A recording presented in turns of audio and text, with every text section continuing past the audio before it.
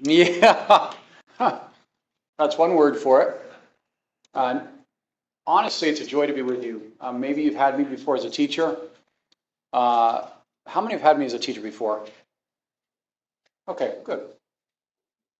So, by the grace of God, we'll really have an encounter with the Lord this semester. That's my prayer, that not only would you learn the subject of the general epistles, but that you would find God in the pages and that you and I would grow together. So, I'm the kind of teacher that's very interactive. I'll call on you, and there'll be a lot of discussion because I believe that's a great way to learn, and that will go towards your grade. I also like quizzes, little surprise quizzes, and essays, because anybody can memorize information.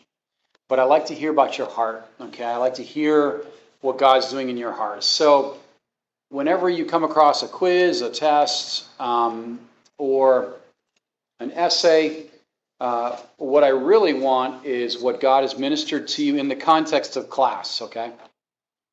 Does that make sense? So the context in class is what I want you to digest and repeat, or not necessarily repeat, but share with me so I know what you're getting, what you're absorbing, okay? Make sense? All right. How are you? Do we need to do any jumping jacks? You guys all right? You fresh?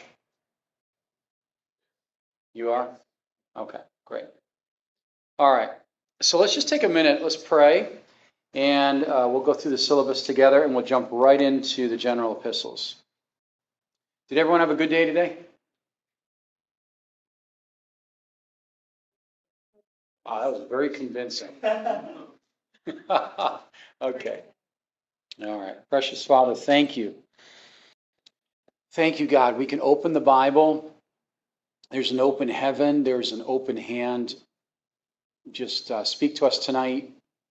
Thank you, Lord. We don't want to receive this as just information, but we want this to be something that's alive, personal, and just show us your reality of these amazing books that we're going to talk about this semester. And we bless your name in Jesus' name. Amen. Amen. Okay. So just a couple of things. So like I said earlier, Sandon's going to be like my right arm here, and he's going to be responsible for attendance. And I think there's a sheet going around tonight until we can get college office up and running on our end. How many have registered? How many are here just checking out the class? Oh, good. All right.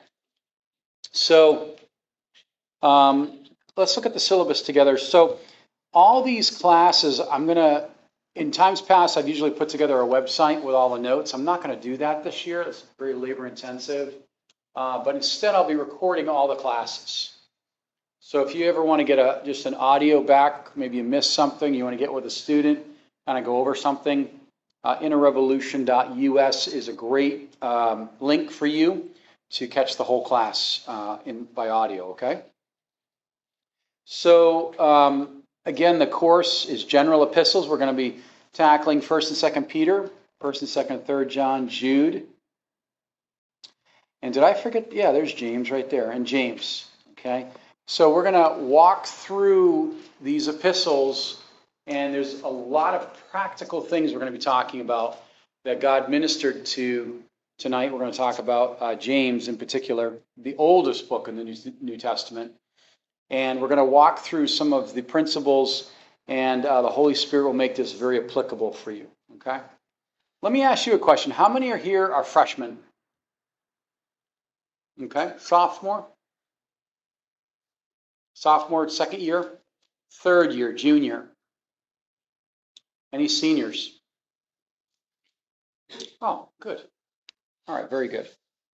All right. So, fortunately, we don't miss any classes due to holidays, as far as I know, and the class schedule for the whole semester. So we're going to be teaching, outside of the review and the exam, 14 classes, okay?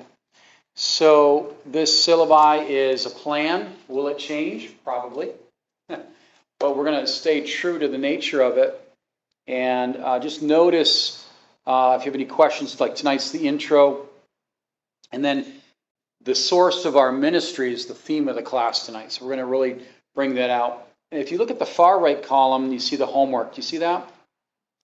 Now, there's an asterisk at the far end of that box. You see that? DNC, which means due next class. So if you see that, for instance, I'm not giving you homework tonight, but I'll be issuing the homework next class, and it'll be due the third class. Does that make sense? You see that? Because sometimes there's confusion on homework assignments. So it'll be the second class that we issue the essay, the 3 paragraphs typed. Let's all say that beautiful word together. Typed. Okay? Not handwritten. I pledge not to handwrite assignments, okay? So we just want to have access to something online, or you can email me the information. Yes, Sandy.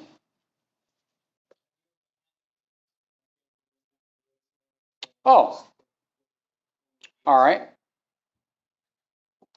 So for instance, we're going to be issuing that to second class at the end of the second class, where you write 3 paragraphs typed that talk about the context. Josh, you're in this class? Oh my goodness, that is good. All right, that's good. I just registered for it yesterday. Really? I thought I had signed up for it, so I got it added. Oh man, that's just good. All right. We got a good group of students here. I'm really thrilled to have you. All right. So let's say you miss an assignment. Okay? Let's say that you forget the essay, or for whatever reason you forget to do the quiz, which are take-home quizzes, because I really want to spend the time in the class teaching. And Sandon and I will both be initiating a conversational type of dialogue questions so that we're moving around. I'm not just lecturing, because I know that can get old very fast. Let's say you miss an assignment. Okay? So I'm going to give you 1 week, which is the equivalent of 1 class, to get that assignment to me.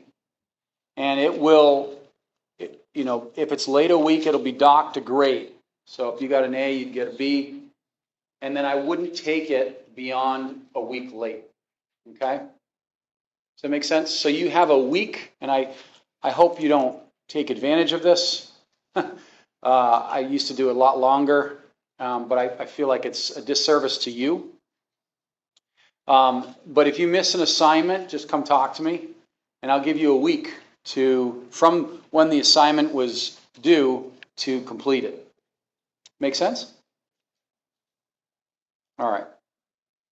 Any questions so far? Okay. So required reading will be that you read each of these books. James, 1st and 2nd Peter, 1st, 2nd, 3rd John, and Jude. That is an honor system where it'll be on your final that says a simple question. Did you read these books? That is 25% of your grade. I really believe that if you're reading this material and thinking about it, and when you hear it in class, it'll become something, again, more familiar to you, okay? Because I want you, and I myself included, to learn the depth of these books, okay? It'll be impossible for me to teach you everything in these books, okay? In general epistles, Hebrews was part of this. And that, thankfully, has its own class. That's my favorite book in the New Testament, Hebrews. And it deserves its own class. So we've actually have more time to go through these other books. Okay, so look at your requirements. Your grade will be determined by quizzes, homeworks, reading, and your final exam. Okay? Notice there's no midterm. You notice that? So, the reason why is because I give small quizzes. I believe that if you keep boom, boom, boom, keep pounding it in the right sense, that it becomes more fresh rather than a monster test where all your blood goes to your brain, and then after you're done with the test, you forget everything. Okay?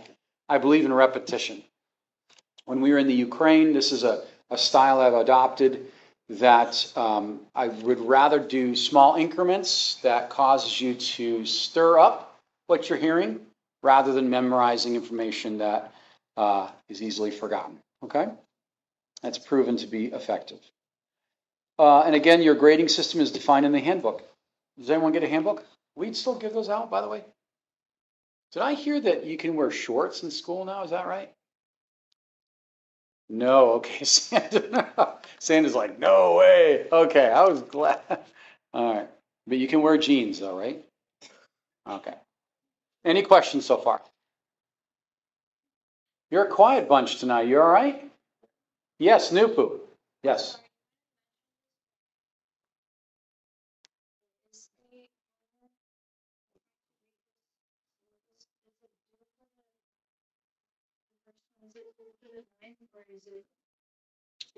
Is it due to the next? Yes. So do you have the asterisk at the end of that statement, right? Okay, so that's just saying I issue it then and it's due in the next one. DNC means due next class. So, for instance, if I give it on the second class, I'll receive it on the third class. Okay? All right, good. Awesome. Any other questions? Simple. Yes. Take-home quiz. So we will have a paper, a typed out paper with questions that will reflect the last 3 classes, and you can take that home and fill it out. Now, I am pretty lenient as far as using your notes, okay? So more importantly is I want you to have it rehearsed and repeated in your heart. So, I'll let you use your notes. All right? So again, take-home quizzes. The only time you won't be able to use your notes is, actually finals, we can do that as well. But we want you to use your Bible and your notes. All right? Good. All right. Anybody else? All right. Good. We should get rolling, huh? So let's turn to the book of James together.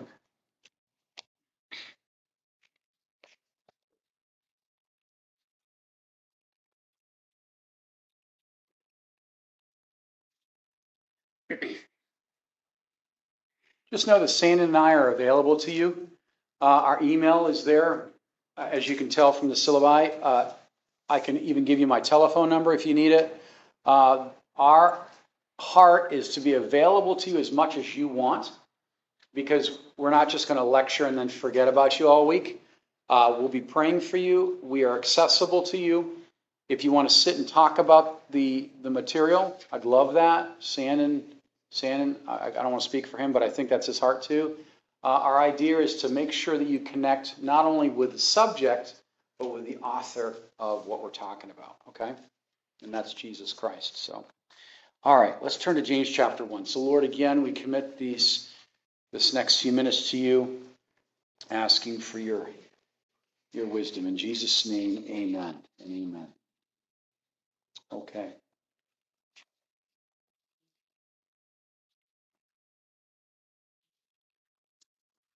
All right.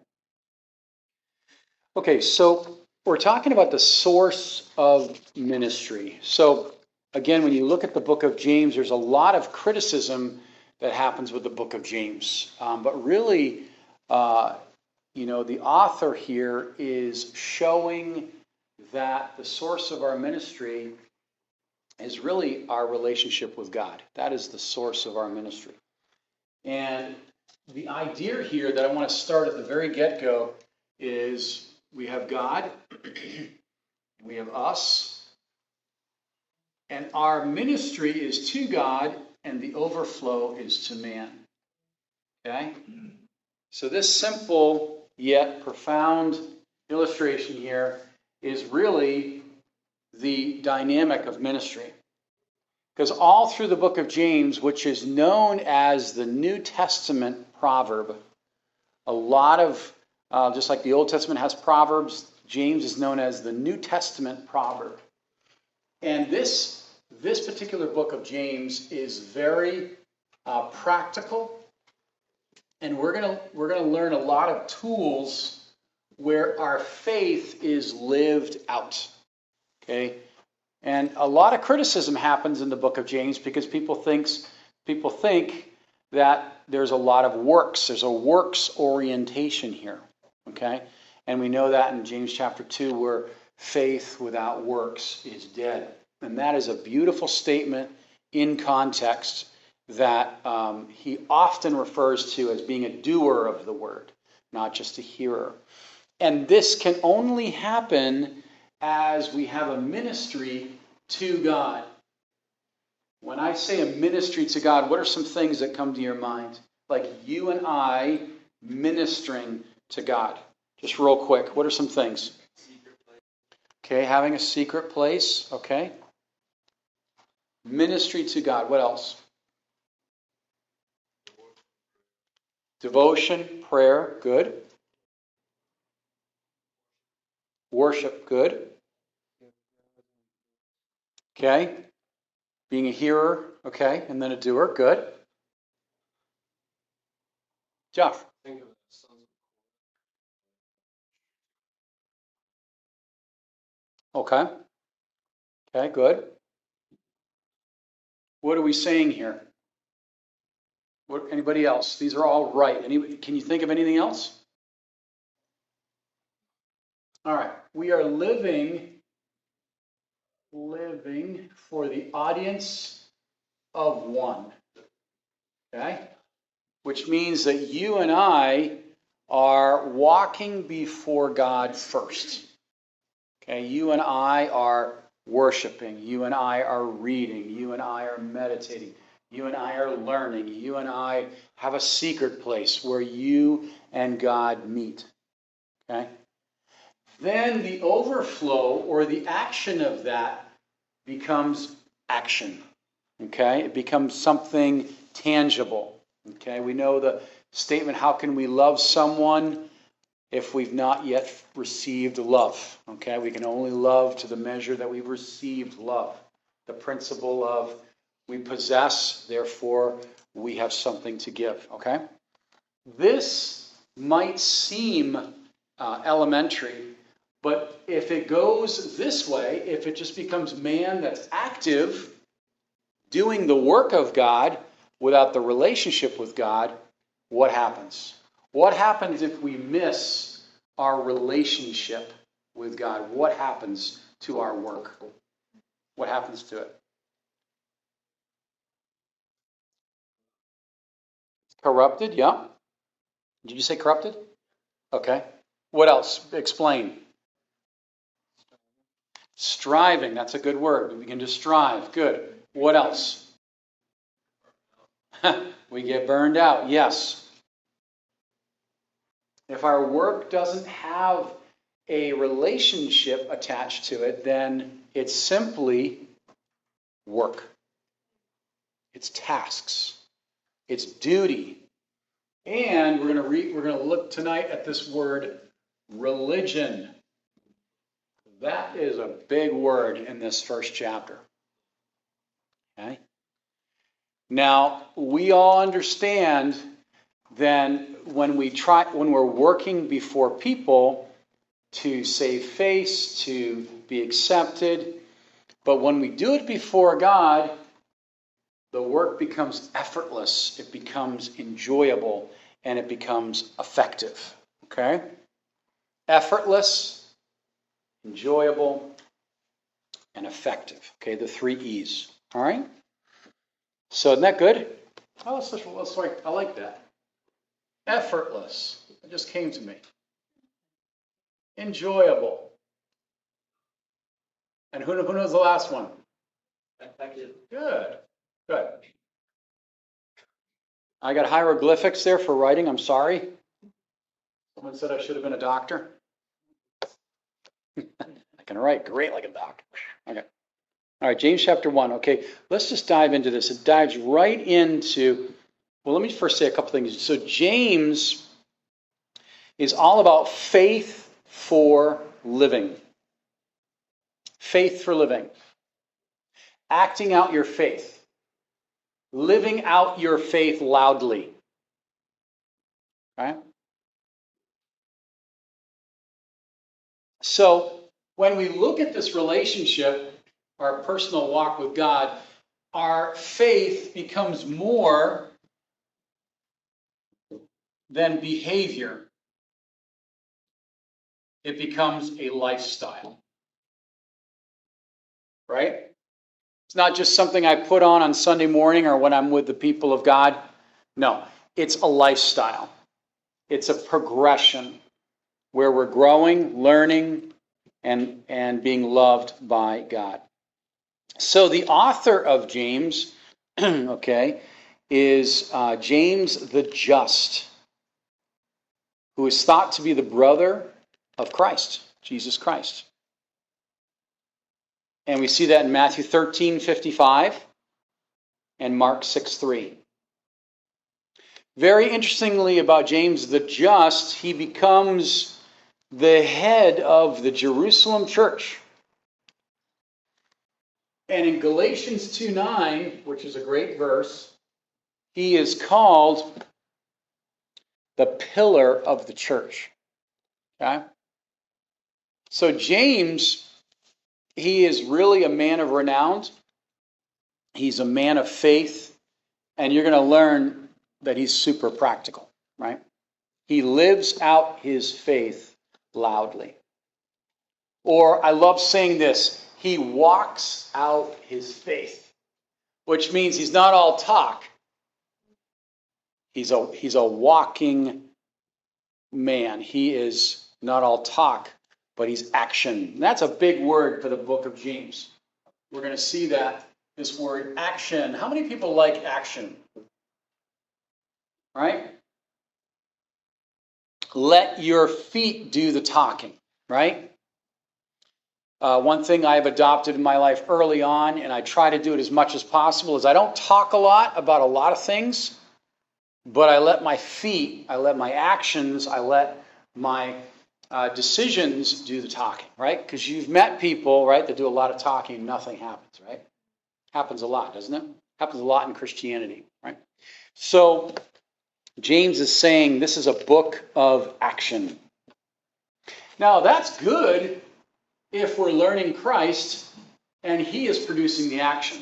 That's great. If it's me producing the action, if it's me or you fueling the action, it's a short amount of time before we just set it striving, weariness, and of course, discouragement. All right, so the date of this book is AD 45. And it's known as the oldest book in the New Testament. Isn't that interesting? So I like that. So it was before the First Council of Jerusalem. And understand that James was martyred in AD 62. Okay? So these are some interesting factoids here. So he was a man that not only talked it, but walked it, and eventually was taken out. Okay? All right, so let's read a couple verses here. So immediately he is going into obstacles and resistance. But what an amazing perspective that we're going to learn in the book of James, which is all about maturity.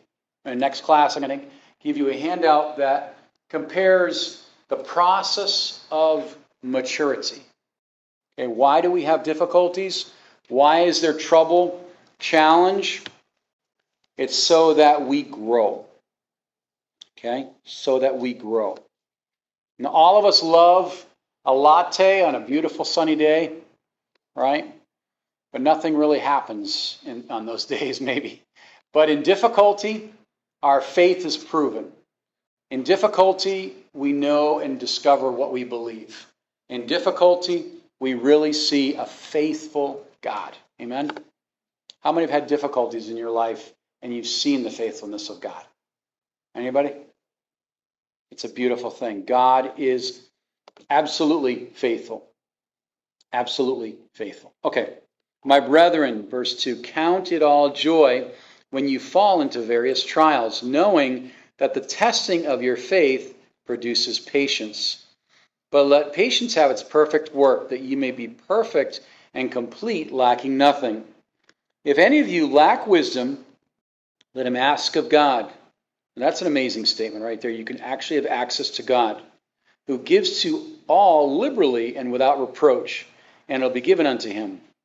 But let him ask in faith without doubting, for he who doubts is like a wave of the sea driven and tossed into the wind. For let not that the man suppose that he will receive anything from the Lord. He is a double-minded man, unstable in all of his ways. All right. So I want to talk about trials for a minute. So when we consider difficulties in our lives, what is the difference between trials and temptations? We're going to see that in a few verses. Yeah. Good. Okay. Trials are from God, or they're allowed by God, and temptations are something initiated from the devil. Good. What else do we see? Count it all joy. That's like, wait a minute. Like you're supposed to be happy about it. Happy about trials? No. We're happy about what trials produce. Okay? Right? Acts 5:14. Let's look at that together. Who wants to read Acts 5:14? Someone grab that for me, and I want to read that. Count it all joy. Now, I don't know about you. We can be in certain circumstances that are momentous. They actually test you on every side. Maybe it's a fiery trial. And sometimes we know this with John, who when he was in prison, he actually doubted that Jesus was the Christ. Is doubt bad? Yes or no? Is doubt bad? How many think, yes, doubt is bad? Okay. How many think doubt is good? Okay, you didn't. No. Let me say it a different way.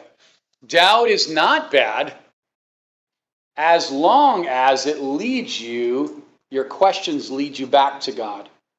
Okay? If your doubt leads you away from God, then that is the wrong kind of doubt.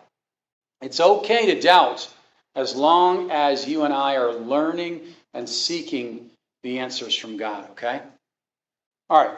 So Acts 5:14, count it all joy when various, multiple, unexpected trials come into your life. Who has Acts 5:14? Yes, Chelsea.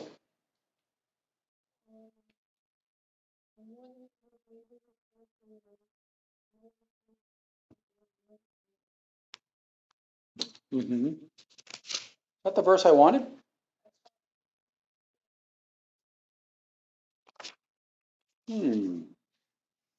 All right. Let's look at that again here.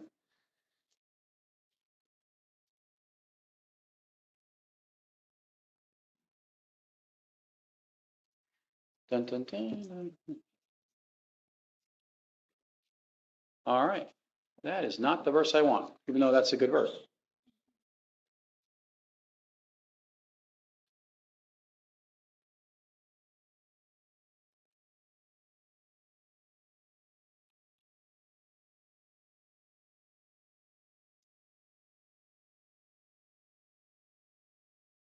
All right.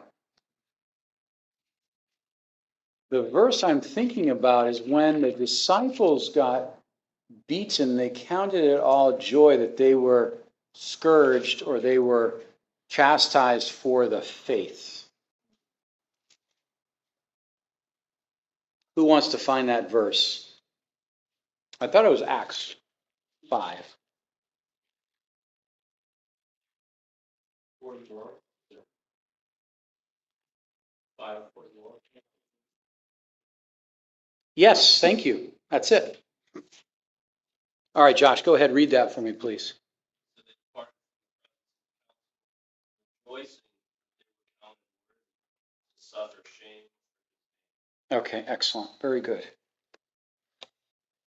And one thing, and daily, look at 42, in the temple and in every house they did not cease teaching and preaching Jesus as the Christ. So one thing that happened with various trials is they did not stop. They rejoiced and continued. Notice that. All right, so what's the purpose? What is the purpose of a trial in a believer's life? Okay? There's a couple things I'd like to show you from that. So, number one, trials show us what source we are living in. Okay? Trials show us what we have and what we need, where we're living from, and what we're fellowshipping with, for sure. Okay? So if it's sourced in me or you, there'll be great turbulence, right? If it's sourced in the work of God, we see this beautiful word, patience. God will give patience. And he is instructing us here in James chapter 1 to let patience have its perfect work. Now, that's an awesome statement because we typically want to rush through the trial. We want to rush, like, Lord, let's get her done. Let's get this thing over with. But our trials will last as long as the lesson that we're supposed to learn. Okay? That's how long trials typically last. They will last based on the lesson that God has for us to learn. Because none of us have patience, right? So don't be discouraged there. God is adding. In Romans chapter 5, this is a good verse. Romans chapter 5 is a great list, 4 and 5. Chapter 5, verse 4 and 5. God is adding something to you and I that we do not have. So when you enter into turbulence, into trials, into things you cannot control, God is saying, I'm adding something to your life that you do not have, that you desperately need for your walk. Okay? So, number one, trials test our source. Okay, what source are we living from? Number two, they prove. So it's source. It proves what we believe. Okay? Like, I'm always amazed at how, through a trial, God is making something personal in your life. Now, I can believe something because someone else believes it, but through a trial, it becomes personal as we go positive to God. Okay? So, for instance, you could be on a boat. It's a beautiful sunny day. You look at the life preservers, you look at the lifeboats, you say, oh, those are nice. Not a cloud in the sky. It's an awesome day. But when the storm happens, right? When the boat starts shaking and when waves start crashing, those boats, we no longer appreciate them. They are now a critical lifeline for us, okay? So in trials, God is saying, I'm proving what you know. Now, this is the beautiful thing about what we know. We're always learning it again, amen? We never arrive. We never enter into full knowledge. Okay? Make sense? So let's look at this here. So number one, it proves our source, it proves our faith, and it teaches us to not just be professors, but possessors. To possess, which means not only is it words, but now it's action. It's not only just a theory, but it's an actual lifestyle. Like I was talking with a brother today, and they were saying he was in the Boston area, and he just said how he is looking for a church and how few people evangelize. And God has taught him over the years the importance of evangelism, right? So he is out there ministering and sees the need. And he's not just professing, I just got to do this, and not following through, but he's actually possessing it. It's actually not just a word in his heart, but it's actually his word has motion, it has action. So James is all about action. Amen? Any questions so far? We good? This makes sense? So talk back to me. What are some things that we see through trials? Talk back to me for a few minutes. As you're turning to 2 Timothy 3:16.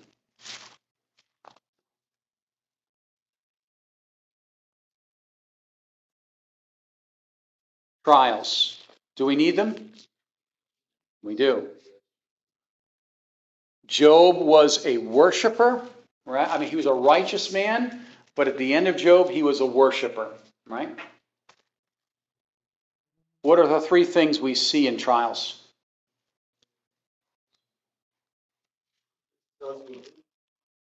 In what source do we live, right? Are we panicking? Are we in fear? Are we losing our minds? I mean, that's one of the stages maybe as we adjust to the Spirit. Okay. What's another thing we see in trials?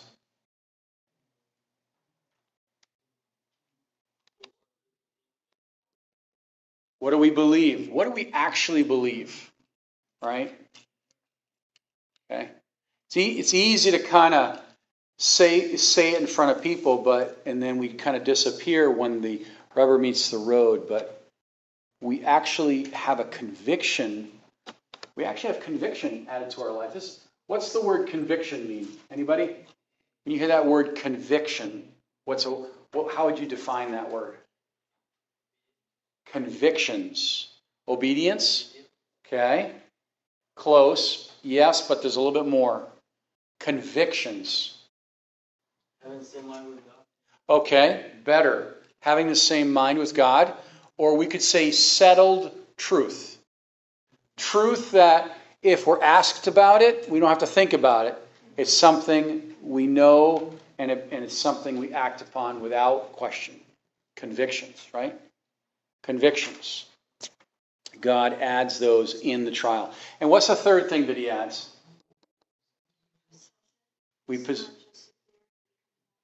Good. Not just theory, becomes an action. Excellent. Okay?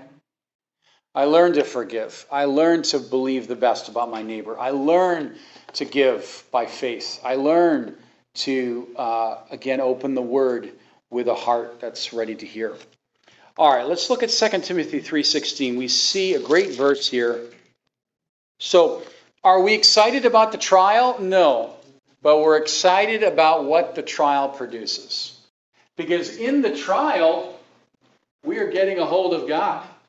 And then God is producing the action and making the ministry. Okay? We don't look to people to be our Savior. We look to God, and then He uses people in His plan. Right? All right, who is 2 Timothy 3:16 and 17? Nupu, go ahead. Yes, please. All scripture is breathed out by God and profitable for teaching, for reproof, for correction, and for training in righteousness, that the man of God may be complete, equipped for every good work. Okay, good. See 17? Do you see that word? Fully equipped or fully furnished. So God is working in and adding something to your life that we either need developed or we need added totally to our life. Okay? So you as ministers of the gospel in whatever capacity, if that's with children, if that's ministering like Brandon with athletes, or maybe you're ministering in your churches, God says, I have to add to you what you need, not for yourself, but for other people that are seeking to know God. Isn't that good? So whenever you go through difficulties, remember, you're not suffering for yourself, but you're suffering in that sense of the word learning under duress. You're learning for other people. Okay? Now, this is easy to teach. Like we talk about trials as though it's not a big deal. But it's a big deal. Right? It's a big deal. Like I learn, okay, God, I don't trust you. I don't believe you. You know, we get real honest with God. In Hebrews 10:22, we're like really honest with God, because God in Hebrews 4:13, He sees it all, and He says, you know what? You can't fake it. I see it all. So the most amazing thing to do in a trial is to be honest with God, honest with yourself, and then receive grace to say, Lord, I need you. I am not a patient person. I'm not a loving person. I'm not a forgiving person.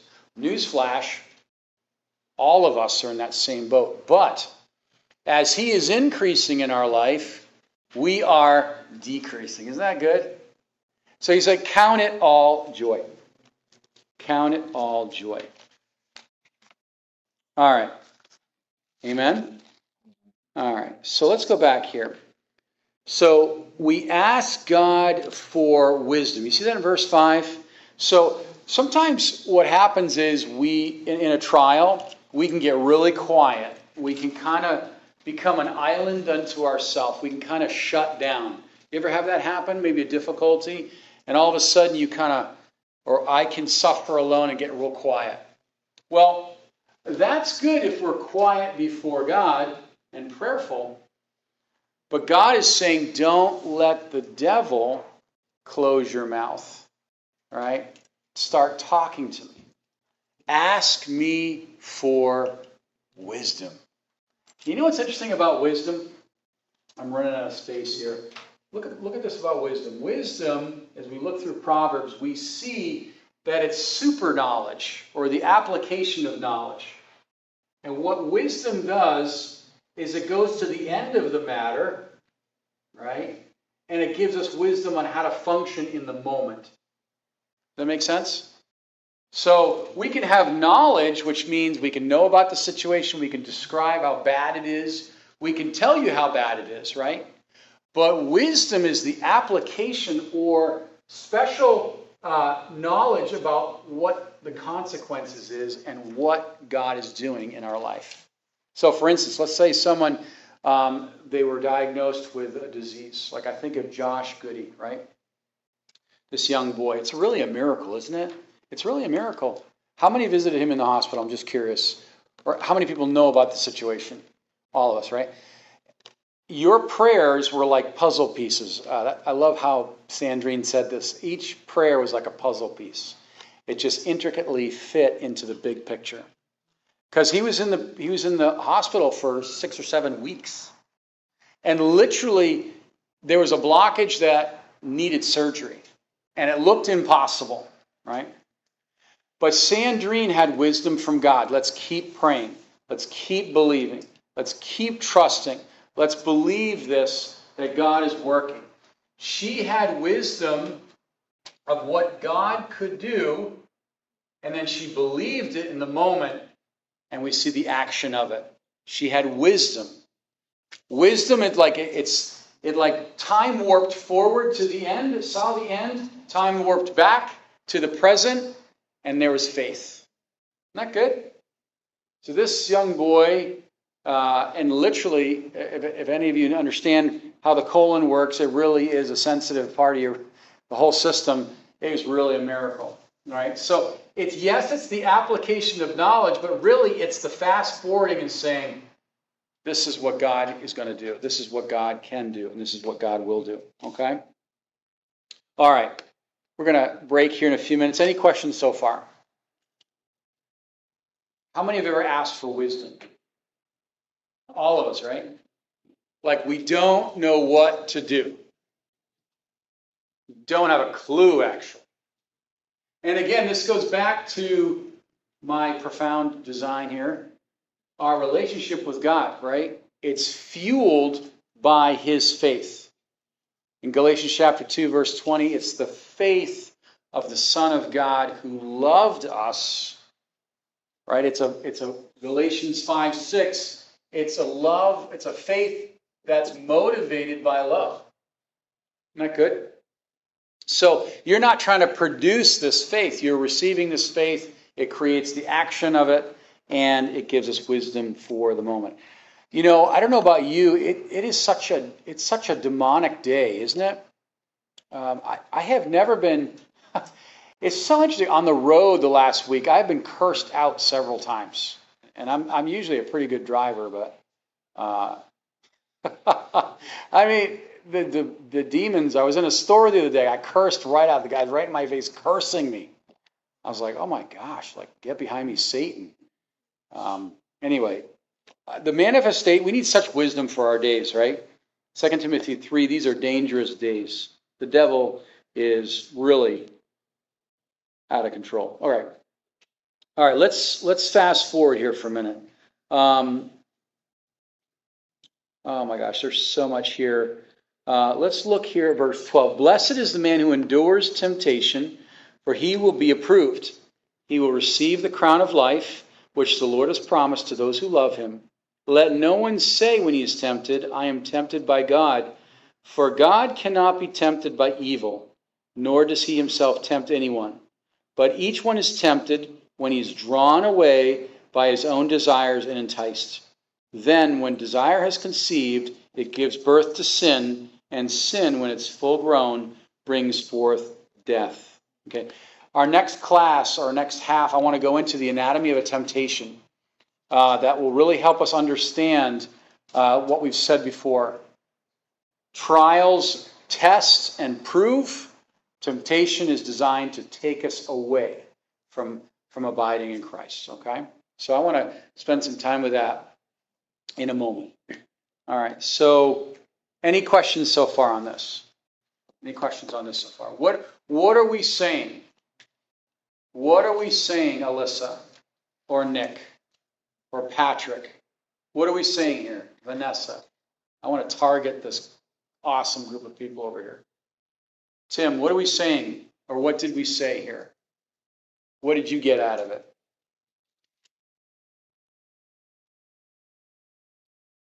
Any of you? Yes, Alyssa. From the start. Anything?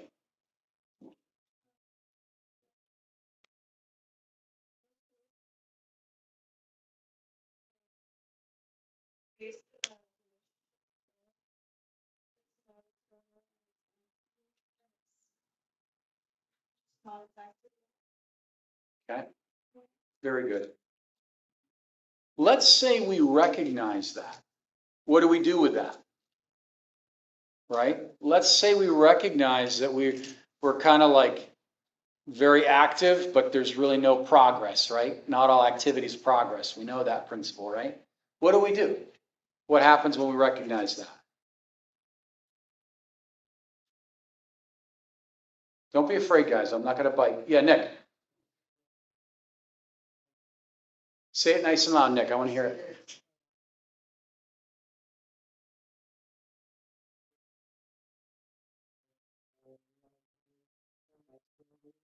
Okay.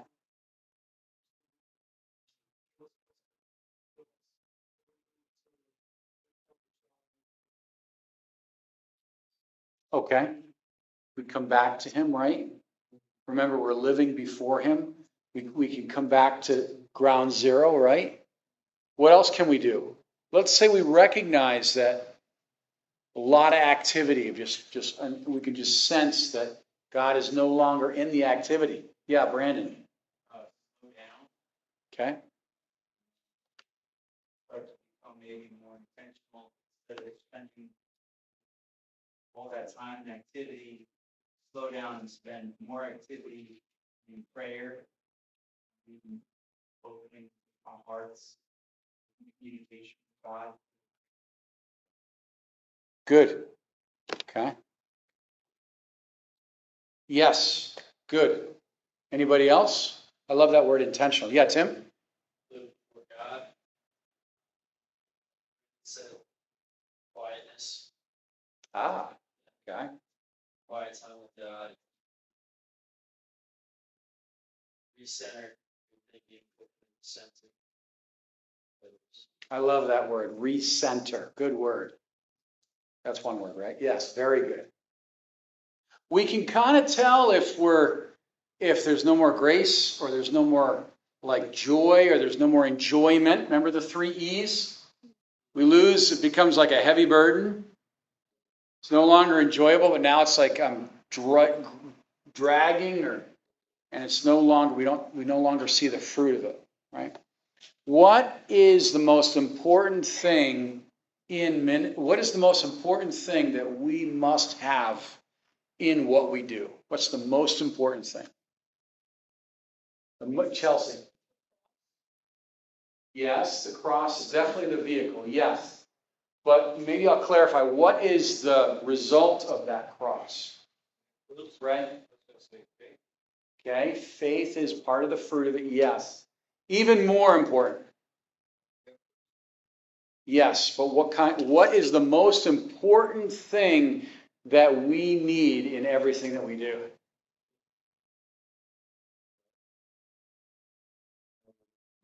Josh? Yes, love, sure. But let me be a little bit more broad. The presence of God. Yes, but no. No. Jesus, yeah. The presence of God. This relationship produces presence and eternal work in what we're doing. Otherwise, we're just task-oriented rather than worshipers. So, all right, let's take a break. Let's take a break for 10 minutes, and then we'll come back for the anatomy of temptation. Okay? Awesome. All right, let's look at 1 Peter for a minute. Andrew showed me this verse, and it really kind of sums up everything, the 3 E's that we just talked about. But again, so trials, they do something else in our life. They remove things, or it brings awareness of things that need to be removed, and they also renew us. Okay, so I want to look at these 2 principles here as we look at temptation. But look at 1 Peter 1, 6 and 7. It says, all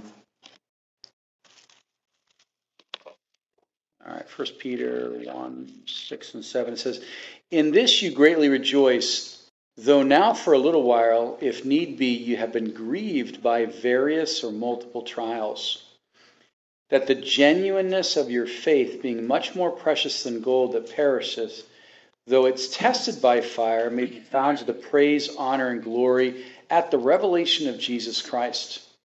Okay? Whom having not seen, you love, though now you do not see him, yet believe. You rejoice with joy inexpressible and full of glory, receiving the end of your faith." I love that. That's a great definition for wisdom. You're receiving the result or end of your faith. So I want to think about something as you look back in James with me. We all strive for authenticity, right? And I think that's something that you cannot project in, oh, hey, Tyler, good to see you. It's something that God has to express through you. It's not something that you can fake it, right? And nor should we try to be someone that we're not.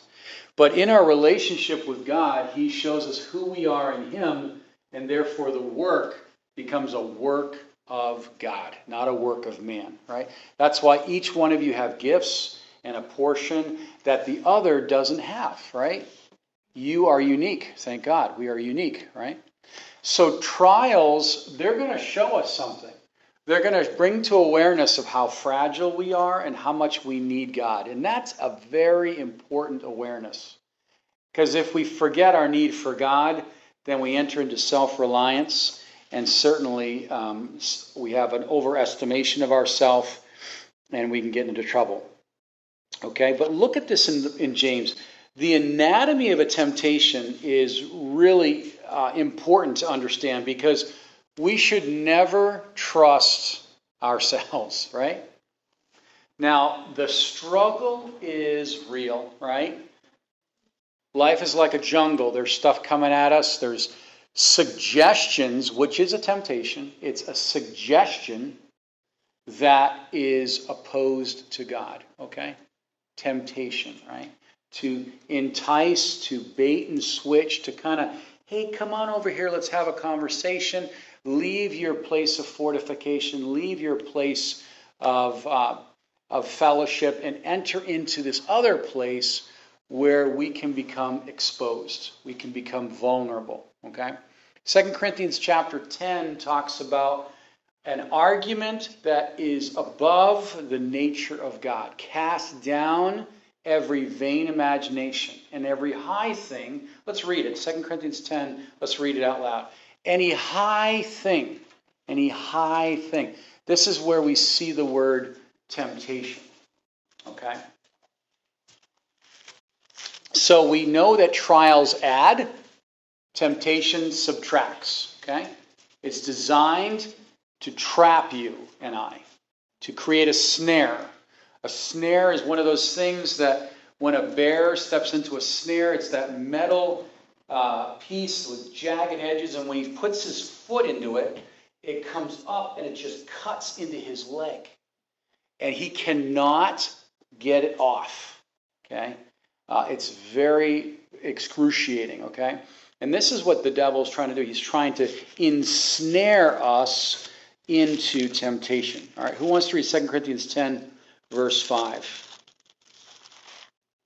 Go ahead, Ryan.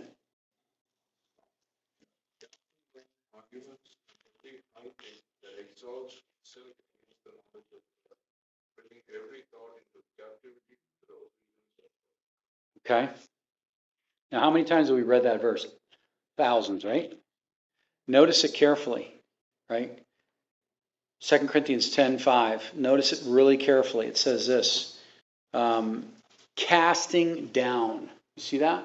Like we have to take every thought captive by spear point, as it's there in the Greek, to hold it hostage, any argument or high thing that exalts itself above God. Fear, for instance, is something that is trying to exalt itself above God's faithfulness, right? Doubt or accusation. Maybe the devil is accusing you or suggesting to you something outside of your identity in Christ, okay? We have to say, no, I'm not going to think that. No, I'm not going to be led away. No, I'm not going to trust myself, right? If I know there's a weakness in that area, definitely don't want to entrust ourselves in willpower, for sure, okay? Because what happens? This is the anatomy right here. Let's look back in James. But each one who is tempted, in verse 14, when he is drawn away, okay? That's the first step. By his own desires. Again, the devil knows our buttons. The devil knows where we're the weakest. We don't want to be there negotiating with the devil and trying to defend ourselves. We want to cast it down and then fall into not only the knowledge of what we have, but the action. We want to have faith be our confession and faith do the talking. Like Joseph with Potiphar's wife. Did he sit there and have a conversation with Potiphar's wife? No. He ran away. He fled youthful lust. Is that good English? I'm not sure. Okay. All right, let's look at this from but his own desires. Now this is very interesting. You and I, Jeremiah 17, we do not know the depth of our heart. So I'm not going to sit there trying to discover my heart, right? Some things are very simple, right? You run into the presence of God, right? We're not sitting there trying to figure it out because that snare, it's that big metal piece goes chunk right into your leg. So it's like spring loaded. You step on it, it goes chunk, and then you're stuck, right? So that moment, by stepping into something and the thing coming around and crunching your legs, in that moment we want to have an action that says we're going to run into the arms of God. We're going to run into the body. We're going to run into the Word. We're going to run into prayer. Okay? So notice, I want to read this. When desire has conceived. Now, I want to say this. Struggling is not sin. Okay? This is an important point. Struggling is not sin. If you're struggling in an area in your mind or your heart, it is not sin unless you act on it. Okay? That's an important point. Now, I don't want you sitting there and entertaining something, because eventually what you think is what will be produced in your heart and in your action. So the struggle is real. But the struggle, remember, God is saying, listen, this is an area of your life that I don't have full control over. This is an area of your life that you are preserving for yourself. This is an area that I want to have dominion in. And then we say, okay, God, Revelations 3:20, you're knocking on my door, and I am surrendering it to you. Now, the issue isn't sinning And don't misunderstand me here. The issue is how quickly I agree with God when I sin and I get back up and rebound, right? Repentance is really a work of God in Romans 2:4. So let's say the struggle happens, there's failure. Immediately we say, okay, God, I agree with you, 1 John 1:9, stand back up, get back up, and walk with God and make no provision for the flesh, Ephesians 4:20, right? My point that I want to bring out here for the anatomy of a temptation is the strength of sin is in any area of my life that I have not surrendered to God. That's where the strength of sin is. It's in any area of my life that's not been given over to God. Any area of my life that's not been given over to God will be where my desires hijack me and you. So let's be honest. We all have areas like that, and in no way are we condoning those areas. But in trials, God will show you and I our frailty. And then he'll show you what he needs to remove. And look what he says here. Let's look back to James. He gives instructions that in the trial, he is working in us, in verse 19, a swiftness to hear, a slowness to speak, a slowness to wrath. Okay? God is like reducing us to himself. And that's awesome. Right? John 3:30, he is increasing, and the direct result is we are decreasing. So God is working in this action that we're not angry, retaliatory, we're not a raving, yelling lunatic. God is saying, I am slowing you down so that you produce my righteousness. Okay? Now, look at verse 21. So the trial is teaching you and I to lay aside all filthiness and the overflow of wickedness. Okay? Now I'm not here to know about your sin, and no one should be interested in knowing everyone else's sin. That's not the issue, right? Our message today is not it's not a reactionary gospel, which means stop sinning. Okay, that's not our message. The more I try to not sin, the more we'll sin, right? Because the strength of sin is in the law. What's our message? Our message is not a sin message. It's a sonship, right? Or son.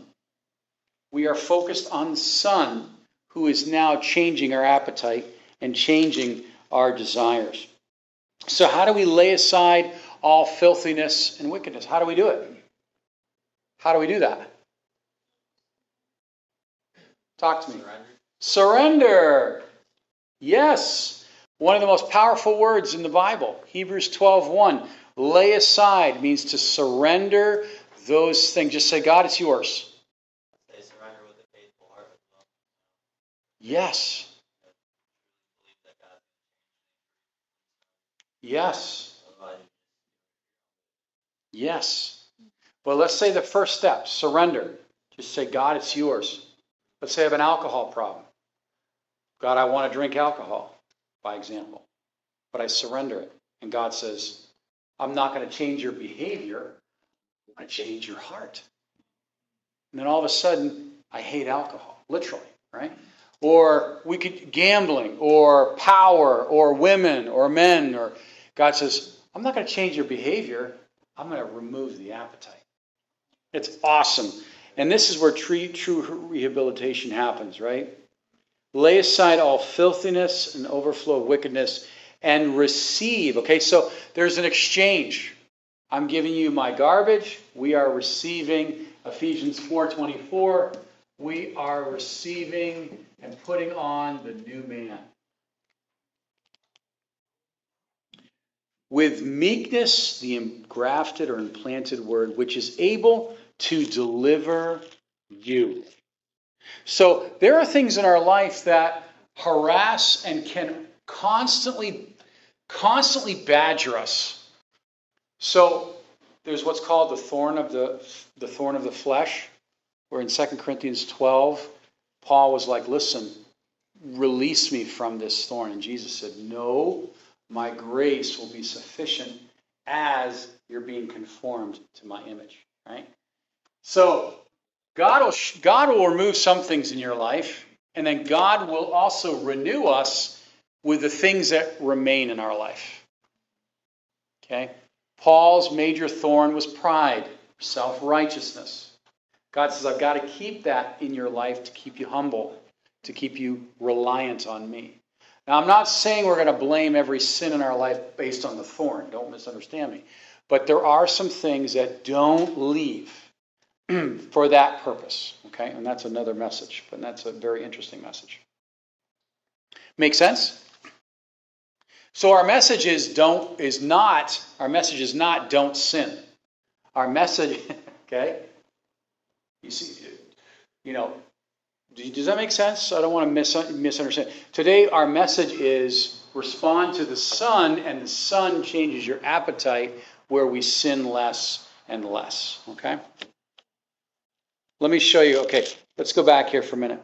And it's the work of God that is doing it. So this is what he says in 22.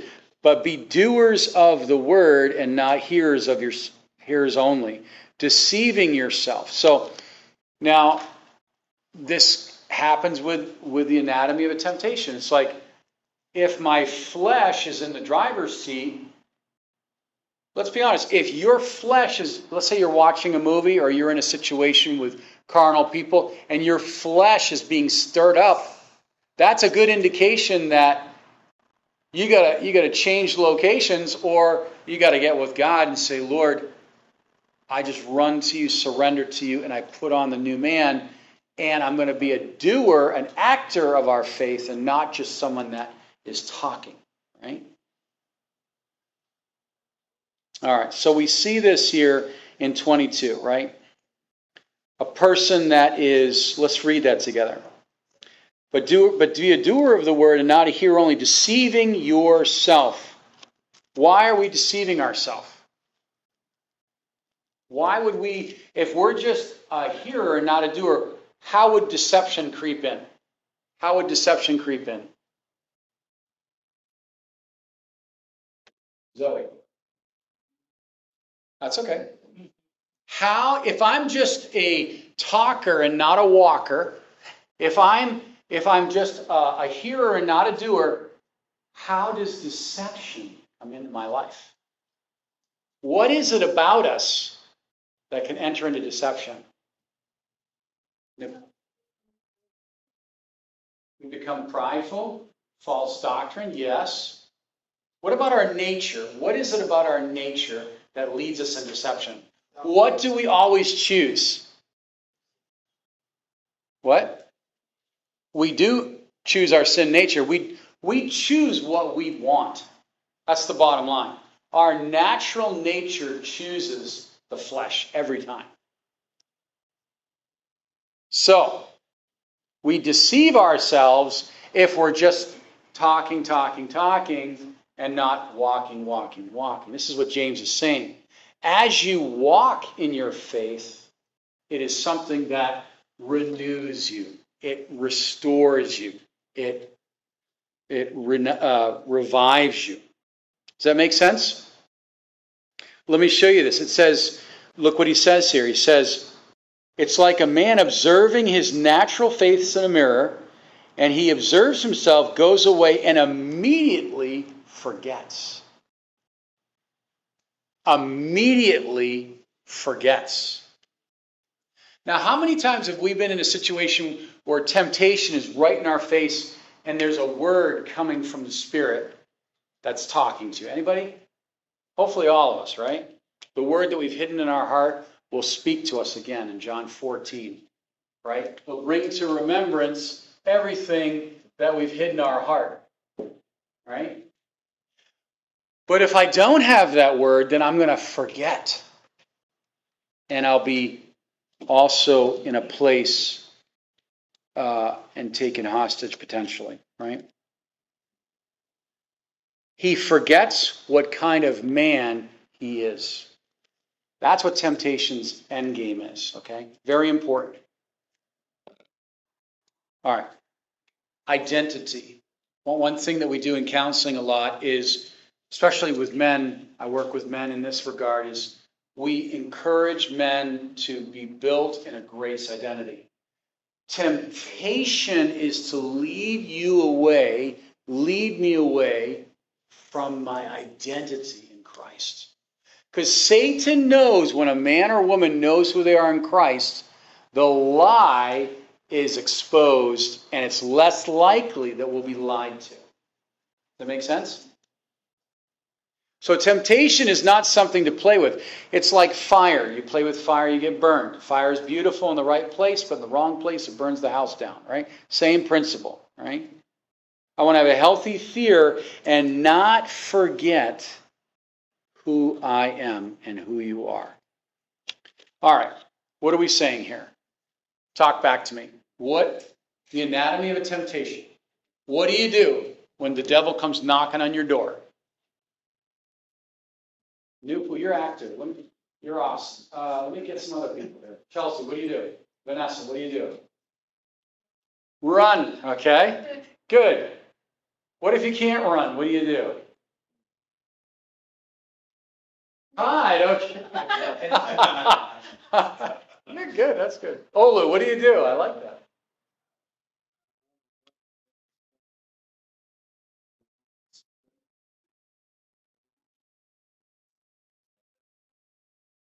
Okay, good. The Word of God, the Word of God, the Word of God. That is what we answer the door with, right? The devil cannot resist the Word of God. Josh, what do we do in temptation? What do we do? Write down relinquish and receive, like let go of some things and wrangling of other things. Worry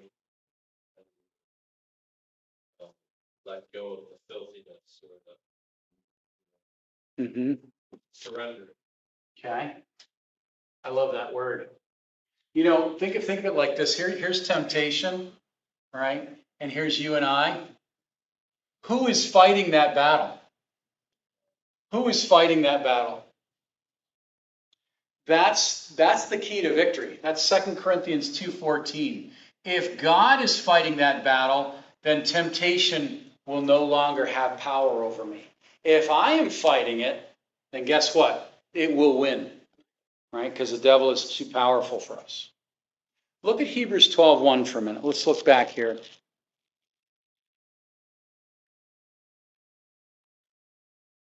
So, maturity is determined not in the lack of sinning, but in how quickly we respond in sin. Okay? That makes sense? The righteous man falls, right? How many times? 7. But what happens to the wicked man? He stays down, right? All right. Who wants to read Hebrews 12:1? So remember, this is not behavior modification. It is God is changing our heart. He's changing our heart.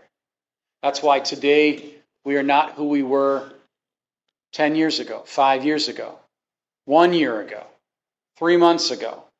Hopefully, last week. Hopefully, God's done something in our heart, right? 12:1 of Hebrews. Ray, you want to read that? Can I get you going on that? Yep.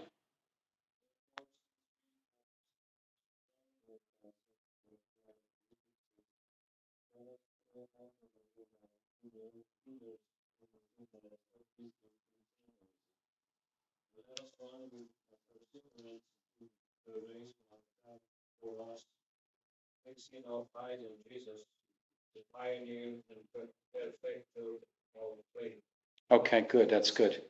Okay, so I love this. We run, we hide in Him, but we look, right? We're looking unto Jesus, looking away unto Jesus, right?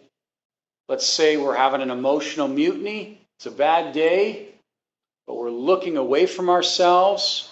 We're not trying to manage ourselves. We're not trying to manage the temptation, but we're looking unto Jesus, right? And He does the fighting. He does the resisting, right? This beautiful verse, 1 Peter 5:7. What does 1 Peter 5:7 say?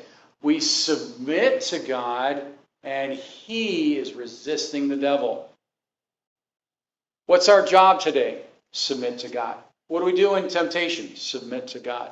What do we do when we're having an emotional breakdown? Submit to God. Like, God, I'm looking to you. I'm not even trying to fight or figure out what's going on, but you're removing something. Maybe God's removing a generational curse. Maybe God's removing a genetical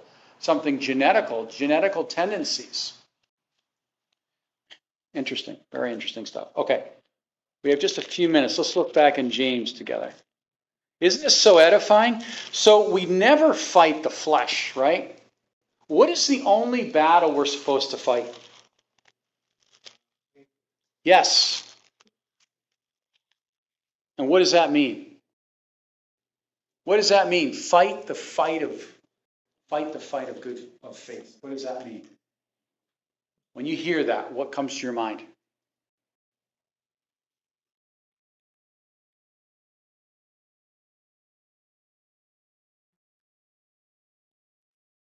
Andrew, did you say it? Or?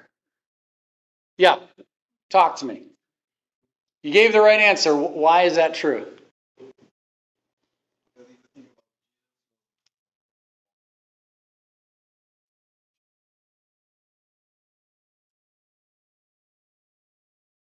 Okay. Let's help him out. Fight the good fight of faith. Okay. So we Ephesians 6, we fight with spiritual weapons. Okay. Like word, prayer, truth, righteousness. Okay. Against the darts of the devil, projection. Okay. Consistently. Okay. So you refer to a great chapter, right? So if I was to go to war, and maybe Josh could share with us since he's been in the arena, you don't go to war with a squirt gun, right? You go to war with the right equipment, right? You're gonna. What is something? You don't bring a knife to a gunfight, right? Not that we have any experience about that, but we fight the good fight of faith, which means exactly what Lenin's saying. We are using the right tools from the right source, and we'll have the right result. We really will. If I'm fighting my flesh, what am I doing? I'm beating the air, and it's me and you fighting a supernatural kingdom. But instead, we're hiding in Christ, and Christ does the fighting. And we have Ephesians 6, the armor of God and the weapons of God, right? This is really something that's important to kind of get a hold of. All right, let's look back in James because we have to close up. Notice this, but he who looks into the perfect law of liberty, and this is our provision for temptation. The devil is saying, you know you want it, you know you deserve it, you know you need it. He'll bait you till it's so convincing. And what are we doing? We're looking away into the perfect law of liberty, the Bible. We're getting in the body. We're getting alone with God. And what happens? And continues and is not a forgetful hearer, but a doer. This is one who will be blessed in all that he does. So I want to show you one last thing here because he brings up something very provoking here in the last few verses. If any among you think he is religious, okay? Now, what is the environment that's going on in this time? What's going on when James is being written? What is happening in the church? What's happening? Revolution, yeah. Persecution, right? It's not a happy day. Everyone's not in their Sunday best, right? Sitting in the pew all happy. It's difficult. There's a lot of trouble going on. If any of you think he is religious and does not bridle his tongue, but deceiveth his own heart. Again, he's talking about deception, and I want to go into deception a little bit next class, but literally, Christ on our terms will always lead us to deception. Always. And I want to bring this up because I feel like, where'd my eraser go? I think this is kind of an important point. That word religion, it's a scary word. But here he shares something with us. So religion, okay, is Christ on my terms. Okay, there's a couple things here. It always defines people based on sin. Okay. Thirdly, it is man's interpretation of absolutes, and this is really, I'm writing a book on this. This is really worth a lot more time than we have. But religion is exceptionally dangerous. Okay. But the religion he is talking about, let's read it here because this is worth it. If any man thinks he is religious and does not bridle his tongue, but deceiveth his own heart, this one's religion is useless. Okay? But pure and undefiled religion before God and the Father is this, to visit orphans, widows in their trouble, and to keep oneself unspotted from the world. Okay, let me bring up, and we'll do some Q&A here in a minute. This word religion literally refers to actions from a heart of worship. Okay, the word is threskos. Let me just spell it. THRESKOS.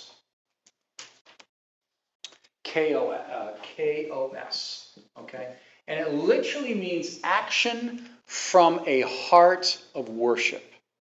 Okay, that is what's called pure religion. Okay, man's religion is Jesus on my terms. I will deceive myself every time if I don't have absolute truth to guide me. Why? Because we'll find the least path of resistance. We'll always avoid the cross. We'll always do it our way, right? But he's saying pure religion or useful religion, really, I don't like that word, if I could be honest with you. It's an action from a state of devotion. Do you see the difference? Now, when you look at religion, religion's always based on I do the ceremonies, I do the chanting, I do the rituals, I do all of the vain repetitions to be accepted. And the world is full of religion. I mean, the world is full of broken people from that's being religious or useless religion. But we don't have a religion. What do we have? We have a relationship, right? A relationship where our number one point is to know God. Our number one point is to reveal an invisible God and make him visible. So isn't that interesting? So we don't do what we do to get God's favor. We have God's favor already if we do nothing.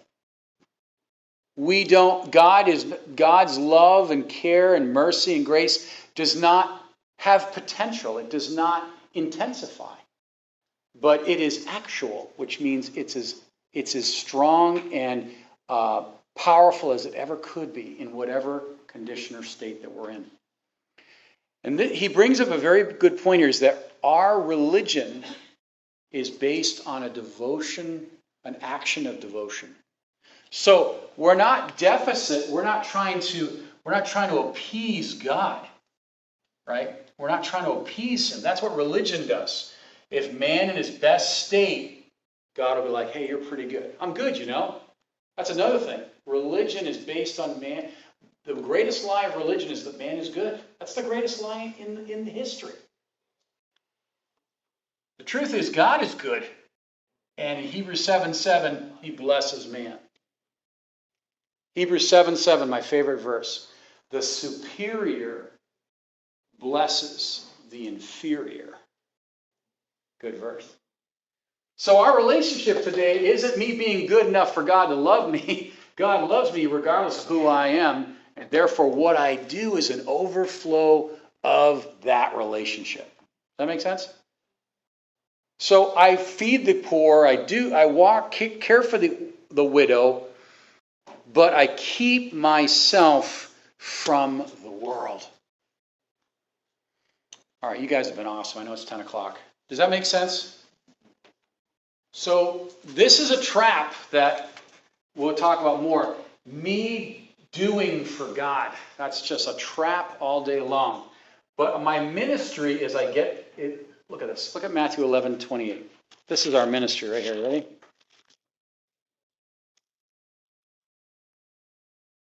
Matthew 11:28 and 29. Who wants to read that? Tim, go for it. Come unto me, all ye that labor and are heavy laden, I will give you rest. Take my yoke upon you and learn of me, for I am meek and lowly in heart. You shall find rest for your souls. Okay, so come, take, and learn. There it is. That's the Christian life. Come, take, learn. Well, what about the ministry? What about my call? What about the action of our faith? Oh, it'll all happen. If you get these three things right, the outcome is inevitable. All right. Any comments or any last comments or questions? Does this make sense? All right. Yes, Chelsea. Would you say that religion makes Christ's love conditional versus unconditional? Absolutely. Absolutely. Jesus on my terms. That's why the social gospel is a disaster. Anyway, you got to get me going here. I had a conversation this weekend with a gentleman, and it was all social gospel. I said, "Can we talk about Jesus?" About 10 minutes into this, "Can we talk about Jesus?" And this guy was a pastor. "Can we talk about Jesus?" "But who are you and what denomination? What do you think about this?" I'm like, "Jesus? Talk about Jesus? Eternal life?" Jesus on my terms is a disaster because I will always make Jesus the way I want Jesus to function in my life. All right, we got 5 minutes. I know you're ready to go. Talk to me. What's the anatomy of a temptation? What is it? What is it?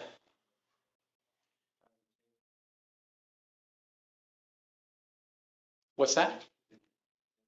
Take from me. Okay. Temptation is taking, right? But what's the anatomy? What did we say the anatomy was? What's the infrastructure? What does it do? Draws me away. And then what? Bear trap. It's a snare, right? Yes. Takes us away, removes us from our place. We all of a sudden, our desire becomes our chief objective to fulfill. And then there is what? Death. Spiritual death. Right? We're separation from God. By the way, when we sin, do we lose our salvation? We don't. Why? Why? Talk to me. I hear somebody raise your hand. It's what? All paid. It's all paid. Good. Good. What do we lose? We lose fellowship. Good. That's important. All right. What else have we got? What else are we pulling away from this class tonight? Trials, what do they do? The 2 R's. Remove, yeah. And renew. Good. God is saying the result of your trial is you're going to be brand new. You're going to be reduced to my image. It's going to be incredible what God produces. And lastly, and I want to spend some time with this next class, religion. What did we say that this word means? Threskos. What is that? What is that pure religion? What is that? Because we've met religious people, but they're dead. Yes, Nupu? Yes. Action from a heart of worship. It's a whole nother ballgame when you're in devotion and love with God, and then you're now constrained by love, not debt. You're now constrained by love and not guilt. You're not shamed into action, but you're there saying, I just want to bless the Lord with all my soul, right? All right, Father, thank you for these students. Lord, we covered a lot of ground tonight. We just pray that you make something personal in our hearts. Thank you that we can look unto you and that you stand before us and you defeat every foe. In Jesus' name, amen. Amen. All right, God bless you.